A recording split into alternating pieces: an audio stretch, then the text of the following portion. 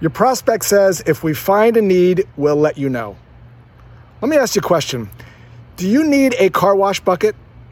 Of course you don't. If you wash your car, chances are you have a car wash bucket. The reason prospects say, if we find a need, I'll call you back, is because what you're saying isn't meaningfully different than what they have. You're selling car wash buckets to people that have car wash buckets.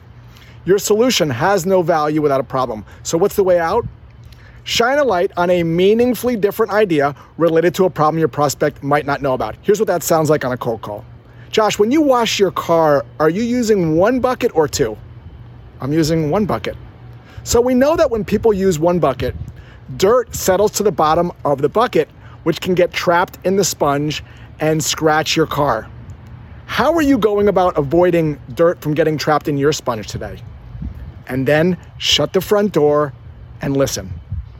What you're doing is you're asking a question that's a little bit difficult to answer around a problem that the prospect might not know about. And what you typically hear when you do this is the prospect sort of being quiet for a while and scratching their head saying, I'm not sure, or what do you mean? Is that what you do? And now you've created an opening.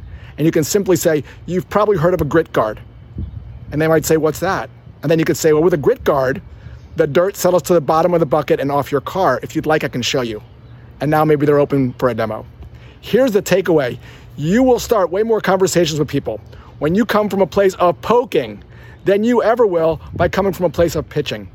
Instead of making statements about your car wash bucket, ask questions that illuminate a potential problem.